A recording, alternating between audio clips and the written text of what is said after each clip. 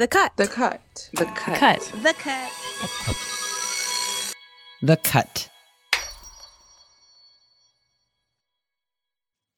So let me start with an announcement. This is my last episode with The Cut. The show is not ending. You're in Parker and Jasmine's capable hands now. And we have 2 new producers to welcome aboard, Nora and Skylar. They will take very good care of you, dear listener. And I'm not leaving, per se. I'm still at New York Magazine working on a different project that I'll tell you about. But I am leaving my job. This job.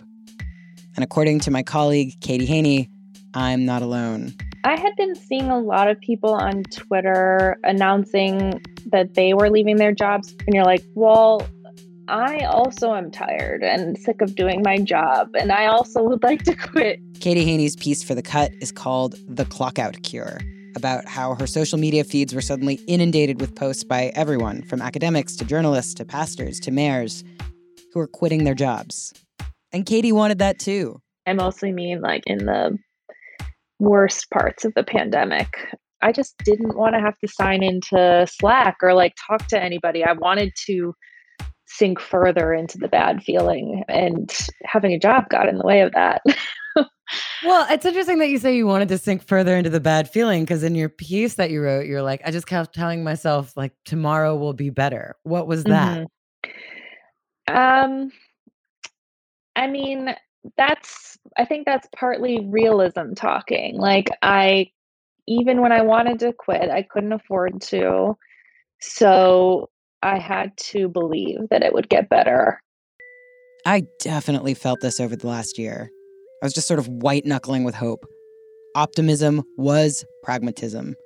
I kept telling myself that this time wasn't a wash. I was using it to learn so much about myself. And things have to get better. Tomorrow will be better. Next month will be better. I don't know, it just has to be. Because even really bad feelings and really bad days aren't permanent. No feeling is the last one that you'll ever have until you're dead. So I just feel like, yeah, it's just true. Like, it's just true. Things will get better, and then they'll get worse again, and then they'll get better again. Well, I guess one of the interesting things reading what you wrote is that, like, okay, so this is going to be my last episode of The Cut, and the first one I made was about optimism. Optimism and happiness are not the same thing. In which the optimism expert was like, she told me we are naturally inclined towards negativity. We know in psychology research that people in general have what's called a negativity bias. So when bad things happen to us, we're much more likely to kind of latch onto them. You're a writer. You know what it's like when you get like 5 positive comments and like 1 negative one. You're like, oh my God, my life is over. That we tend to fixate on the negative. And that she said that optimism is like a like a necessary corrective. I just wonder what you make of that. Yeah. I feel like I disagree. Like, I just don't, I don't think I agree that we're naturally negative. I think almost the opposite. I think people can be like delusionally positive and sort of avoidant more than negative. I just think, and maybe this is me generalizing from myself, because I think I am generally a pretty optimistic person. And I suppose I am too. Because since I started working on that original Optimism episode almost exactly a year ago, in my privileged little world, I stayed pretty staunchly optimistic. Like, we have to vote Trump out. We have to find a vaccine. The jury has to find Derek Chauvin guilty. I don't know. We just have to. We will. We must. And now, in a lot of ways, now that things are relatively objectively better, like I am alive, a lot of my hopes came true, I should probably feel even more hopeful. But the truth is, I don't. Lately, I feel bleakness trickling back in. I'm like, oh, right, climate change. You know? I feel less optimistic, actually. Yesterday, the CDC said vaccinated people could go mostly maskless, and I just felt like this is pretty purely good news. Yeah. Yeah. I think I just feel so, because in a weird way, this is like everything that we dreamt of that moment. And it wasn't the relief that I expected to feel because it was paired with like horrible images from Gaza and like news of more mass shootings. Mm-hmm. So I don't know. I'm just feeling like weird. Yeah, no, that's totally fair. And I think that maybe my version of optimism isn't as optimistic as other people's. Like, I think it's like, yeah, I do think good changes will come. I think bad ones will come too. But I think nothing is permanent, and that includes my optimism. And that's just life, right? C'est la vie, roll with the punches, so it goes. So what do we do with that optimistic urge to continually grasp at something called happiness or satisfaction or peace? That hope that life will somehow not only get better, but stay better and better. But as Eduardo Galeano put it, utopia is on the horizon. I move 2 steps closer, it moves 2 steps further away. I walk another 10 steps, and the horizon runs 10 steps further away. As much as I may walk, I'll never reach it. So what's the point of utopia? The point is this: to keep walking. And so, I'm going to keep walking. And the project I'm moving on to, or actually back to, is called Nice Try. It's a project from Curbed and Vox Media, and it's about humanity's perpetual quest for betterment. Season 1 was about utopian experiments around the world, including the ways that quests for utopia have been the seeds of colonization and subjugation and disenfranchisement. Because someone's utopia is someone else's dystopia. Season 2 is not going to be about utopias, but it will be about this same pursuit, the same relentless force of optimism and its pitfalls.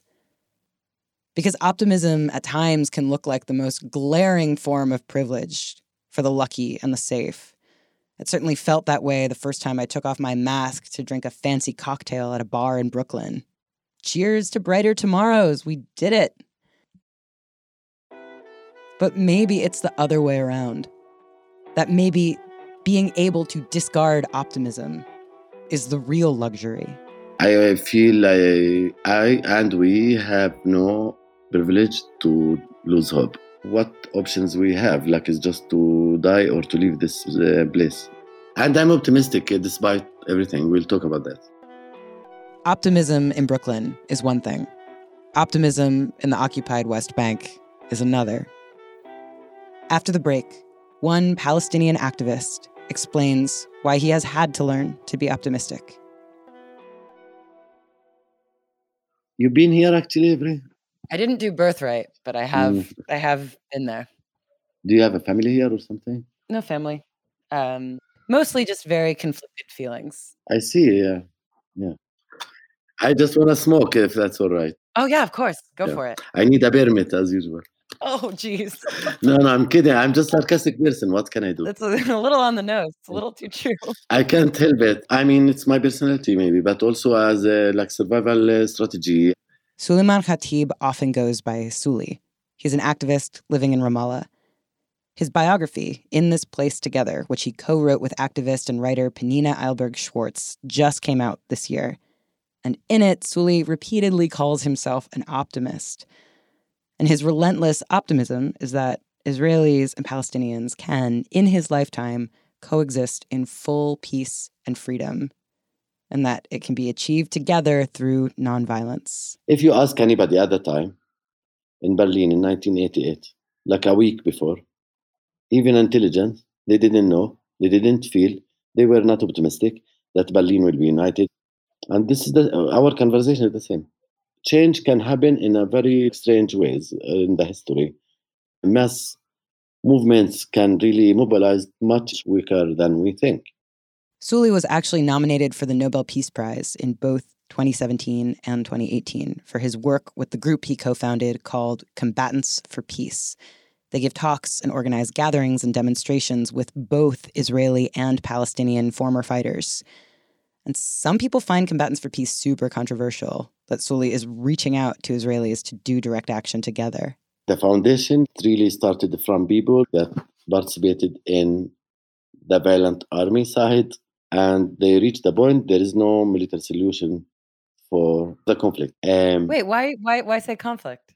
You know, the sides aren't equal. No, I mean, like, I'm trying to describe the reality. What words people use, they can use. So this intellectual, privileged conversation about like the terms, I don't care about it so much. We live under Israeli control, army control. That's a fact. You can call it what you want. I also know some Israelis because that's who I am. I'm a bridge person. I can't change myself like in that way. I know Hebrew. I have Israeli friends. They write to me every day. And this gives me hope that there are more people in their heart. They know this occupation must end.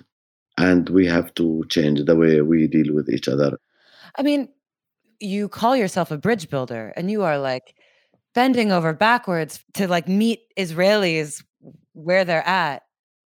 And like they're the ones with all the power and the time and the money and the energy. Like, why do you have to be the one to learn Hebrew and learn about them and educate them?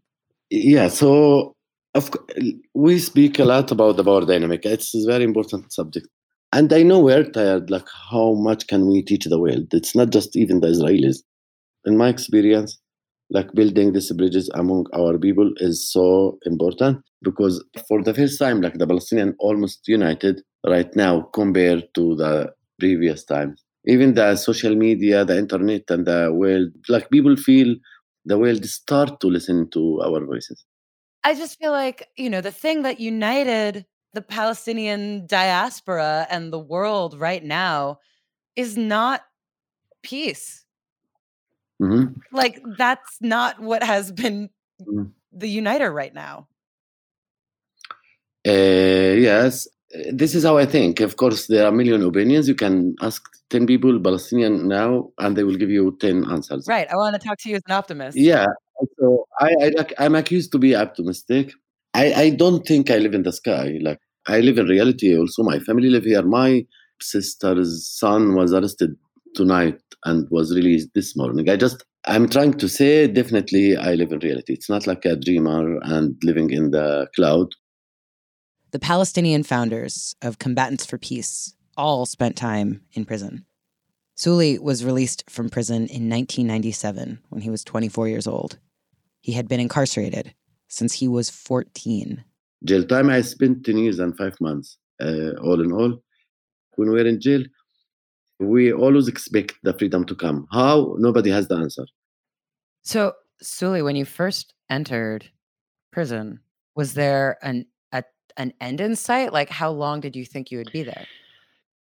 No, I didn't know how long I will be there, and I didn't think about it so much. Because you can't think about it. If you think about it that you will spend the next decade in jail, it will be too hard. Before he was tried in military court, Sully was growing up in a village called Hizma. My village, which is located 10 minutes from Jerusalem, is surrounded by 3-4 settlements around. So I seen this in my eyes, so I don't need to read books about colonialism or anything. No, it's something you feel that your home physically, literally, is really in danger. You have a blood-like connection to the land, to the trees, and you start feeling this is a big power is taking this land step by step because you see they are building and bringing in new settlers from Russia and other places that even didn't speak Hebrew.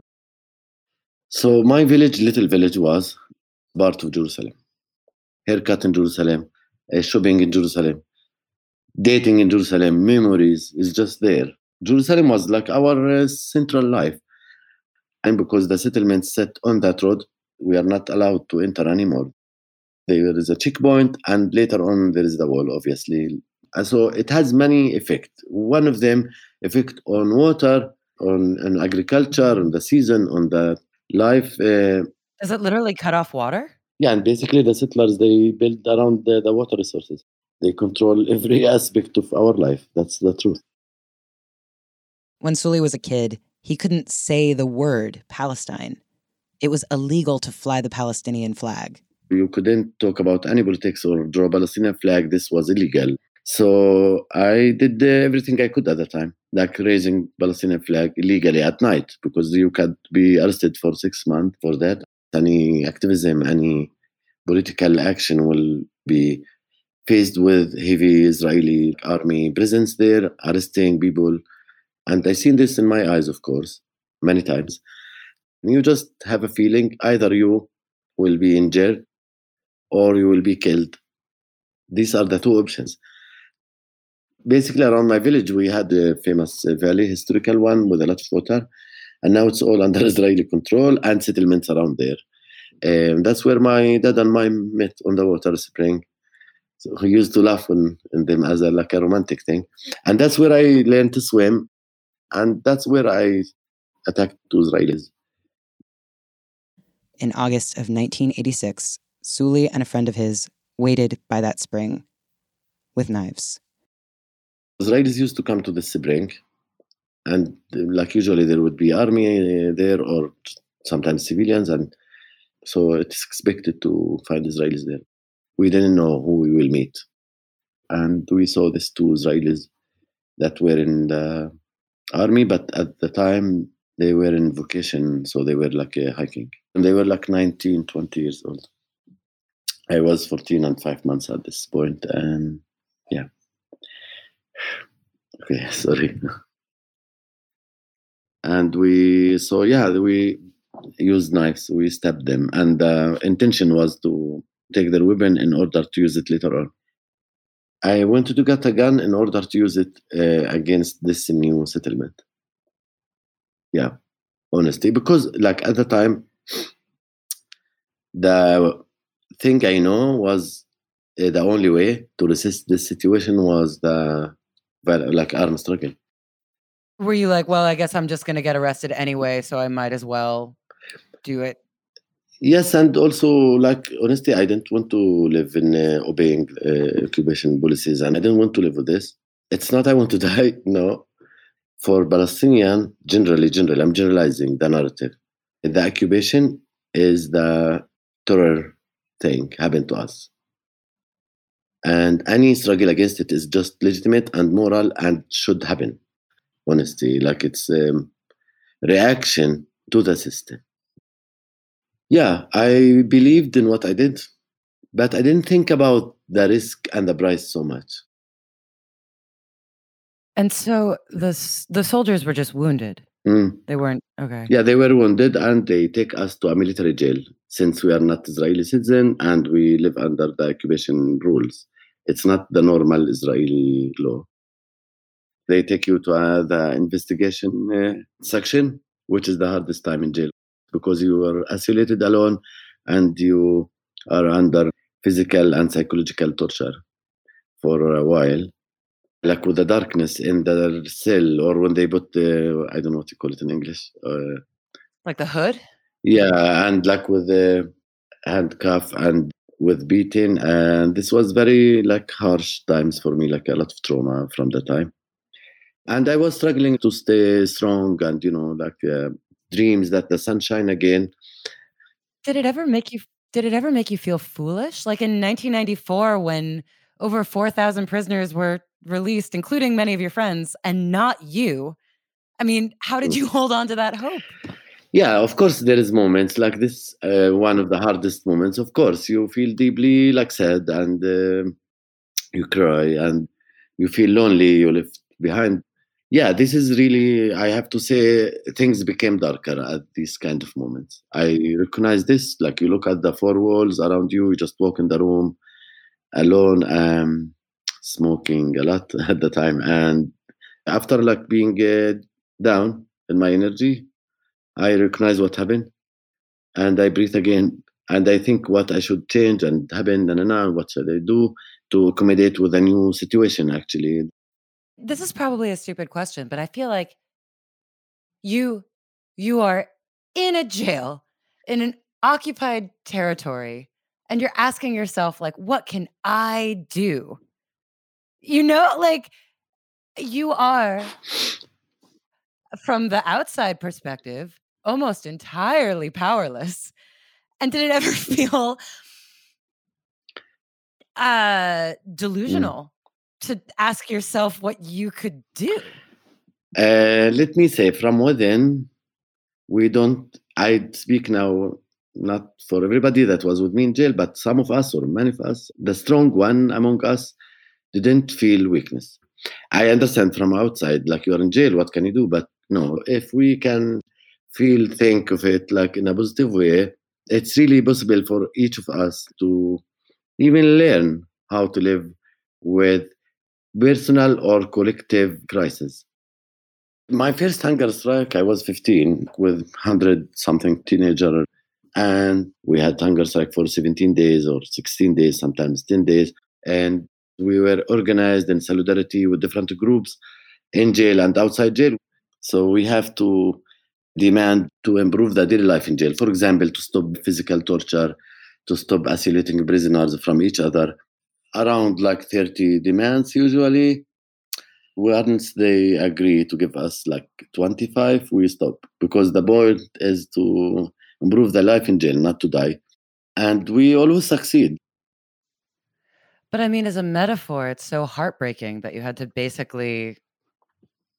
hurt yourself. You had to severely hurt yourself to make life a little better. Yeah, I think like in jail, the power dynamic between the prisoners and the Israeli army is zero to compare.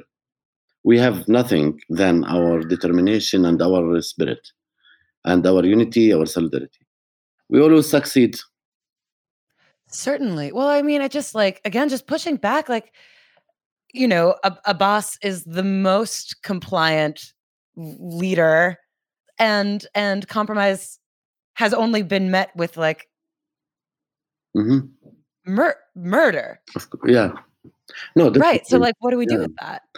So as far as I know, okay, I can bring it from my experience. I never studied this professional wise, but what I know from my personal and group experience. In jail, there is a lot of teaching how to stay calm and optimistic despite challenges. And this is one of the tests that we have right now during the war in Gaza and Sheikh Jarrah and Jerusalem. So I have been talking to some friends, Palestinian, Israelis. They felt there was really a good moment to create a huge mass movement of nonviolence. Strategical wise, it's very stupid to use violence in front of a heavy, well-armed army like the Israeli army, one of the strongest, supported and backed by Germany, by America, by all the world. The system interest is to shift things to the violence corner because there they win, obviously. And it happened all the time. The non-violent struggle here happened all the time, and it will continue. It's actually not something we imported from Martin Luther King or Mandela or Gandhi. It does exist in our culture strongly. I'm not religious, but in the Muslim culture, Ali bin Abi Talib is a famous scholar that spoke a lot about non-violence, actually. It's really hard to convince people under the occupation that non-violence can even work. I mean, people here that were in jail were humiliated and still humiliated, and the one in diaspora that can't visit their homeland. I believe the anger is legitimate. I think we have to be strong and not lose hope. But what is the goal for you? Yeah, okay. So for me personally is really to end the occupation and to create really a safe space and equality for everybody that lives here. For many Palestinians, including the ones supposed to be radical, they would tell you this is the narrative, Jewish lived among us over the history, but not a state is a Zionist European colonialist movement. But Jewish, just a religion like any religion, and they could live here as in the past. I'm not legitimizing any wrongdoing that the Israelis doing. I just don't know, in a personal level, any way out if we don't coordinate responsibility together. I'm not a super fan of two-state, and I'm aware we can't jump from an apartheid system to live together in harmony. That's not gonna happen tomorrow. I want us to live together next to each other. That's what I want, and the ultimate goal. And I feel humanizing the other and their story and narrative it will make things easier. I definitely don't mean that getting to know each other is enough. Obviously, it's one little piece of it. Boycott and many other pressures has to happen. Direct action, disobedience, and many other strategies. All this optimism doesn't mean we sit aside and we don't do anything. That's not what I mean. Yeah, I actually have a question to you. Yeah. I don't know. I just feel I want. How do you feel? Honesty. How do I feel? Like honesty. Yeah. Personally, I think it feels very understandable. And I'm having a hard time because I also think it also can sound like another trope, like a violent Palestinian goes to jail and gets reformed and comes out a freedom fighter. And I want to not, because it is your story. It's truly your story. And it is also a story that Westerners like, that white Jews like. And so I'm having a hard time navigating it because I don't want to over sentimentalize it. Yeah. And I want to hear your motives and understand. You know what I mean? Yeah. What do you make of your own your own story? Yeah. No. I thank you for saying this. I am aware of this actually, because some people say, "Oh, you're a really nice guy. No. Let's send everybody to jail, and then we will have peace." That's not obviously. My story gave me some legitimacy in some eyes, in different sides, and that's why I'm exposing myself to people, which is not the nicest, easiest thing to do. You lose your privacy and whatever. But I want to use this for other people to maybe soften their heart, to move them a little bit. And I feel from my experience, I believe this is working. But I want to say, and this is what I say this is maybe important to say to people that oppose any kind of connection and dialogue. Most of Israelis that I know of, the one that really show serious, strong solidarity with Palestinian, the one that refuse the army, the one that really come to action with Palestinian, mostly likely they started in dialogue. This is like an emotional thing. It's a heart. It's mindset to change. It's not a dreaming just and being in the cloud. And I have to say, the privilege of losing hope, I don't have it personally. Of course, it's my nature being optimistic, but really, I don't feel this privilege. And it's easier for somebody else, for other people that's not living here, to lose hope but not to deal with it. That's not for me. I'm not there. This conversation was condensed from 4 collective hours, all of it pushed, informed, and nurtured by Penina Eilberg-Schwartz and Noor Wazwaz. Thank you both. And thank you to Suleiman Khatib. His book that he co-wrote with Penina is called In This Place Together. It's available now. Very special thanks as well to Allison Behringer, Imran Ali Malik, Sarah Quevedo, and most of all, intrepid late-night editor Kelly Prime. The Cut Podcast is Jasmine Aguilera, B.A. Parker, Skylar Swenson, and Noor Bouzidi. Welcome aboard to the team. Excited to hear what you do and enjoy the show as a listener. Executive producers are Hannah Rosen, Nishat Kurwa, and Stella Bugby. Mixed by the incredible Alex Higgins. I'm Avery Trufelman. Thanks for listening.